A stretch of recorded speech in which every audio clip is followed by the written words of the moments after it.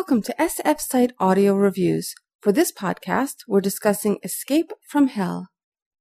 I've been listening to the Niven and Pournelle novel, Escape from Hell, and something's really struck me about what we expect and what we consider normal and how this has changed from century to century. This is the sequel to their Inferno, which is a modern spin on Dante's. The basic plot is that a science fiction writer named Alan Carpenter dies and finds himself condemned to a hell he recognizes as the one described by Dante in the Inferno. Dante wrote to the sensibilities of his age. Niven and Pournelle write to the sensibilities of ours. The differences are sometimes slight and sometimes staggering. I'll cover the big three: faith, hope, and charity.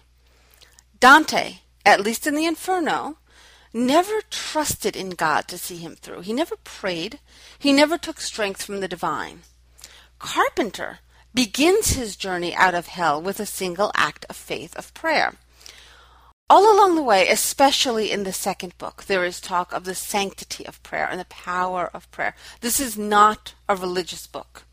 And Carpenter himself says he doesn't really know what to believe. It is pure fantasy fare, but we are dealing with hell here. And that is always going to be the territory of religion, so religion has its place.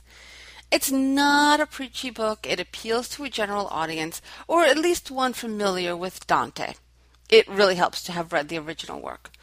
So faith is stronger in the modern reworking than it was in the story told during the Age of Faith. Dante put his trust in Virgil. Carpenter puts his trust, granted lesser trust, in divine justice, consequences that are not only not too light but also not too severe, consequences that are injustice, imbalance. Dante took his journey, for the most part, as a warning. He was caught in a dark wood. He looked up the mountain, always symbolic of heaven and the divine. He was chased, thwarted by wild animals, and finally rescued by Virgil. So we get that this is a spiritual journey for him, and he's finding the right road. But this isn't hope. It's obedience, and that fits his time. Carpenter goes further. For Carpenter, not only does hell have to make sense, and not only does hell have to be just, but hell can't be eternal. There has to be a way out for everyone. Everyone needs to be able to get out. Ideally, I suppose, by earning their way out. But he has the idea that everyone has to be savable. Dante accepted that the condemned were condemned, and that was it. But Carpenter has hope that all of the souls can find redemption. Virgil urged Dante to mock the condemned.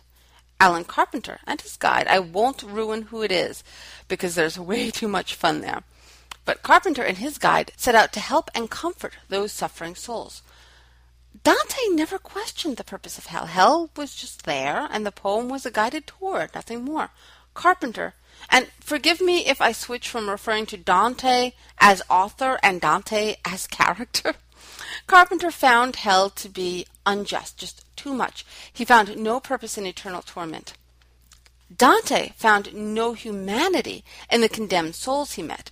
He was curious in a stare-at-a-train-wreck sort of way, but there was no sense of pity in him. Niven and Pournelle allow the condemned to express their grief, their confusion, the degree of their suffering, the reasons for their actions, and in many cases their repentance.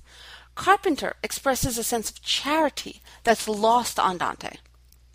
And it impresses me how much we've spiritually grown in the intervening centuries. Also, while Dante is urged to mock the damned, which seems to me to be, in a sense, the sin of pride, Carpenter learns humility, going from calling himself Carpentier, because he thinks it sounds cool, and trying oh so hard to win over legions of adoring fans, to reverting back to calling himself Carpenter, note the name, and putting the good of others above his own interests. He learns humility right alongside charity. And I do think it's cool they put a carpenter in to rescue the damned souls from hell. It's beautiful use of a name there. The one thing that confused me in the book, or the one thing I find odd in the book, is, of course, because of Dante's geography, you have to go down through all the levels to finally reach the plateau of ice, the plain of ice, and then climb down, up, Satan, the gravity gets sort of weird there, down is up is down, but climb Satan, and you can finally get out of hell.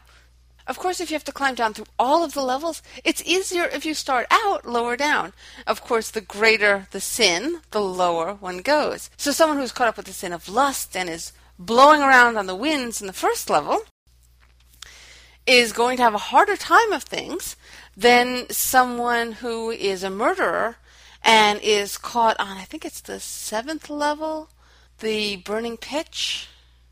The boiling pitch, I believe that is the 7th level of hell. So that's a whole 6 level difference. That's a bunch of levels that the greater sinner doesn't have to go through. It seems a little bit unfair there.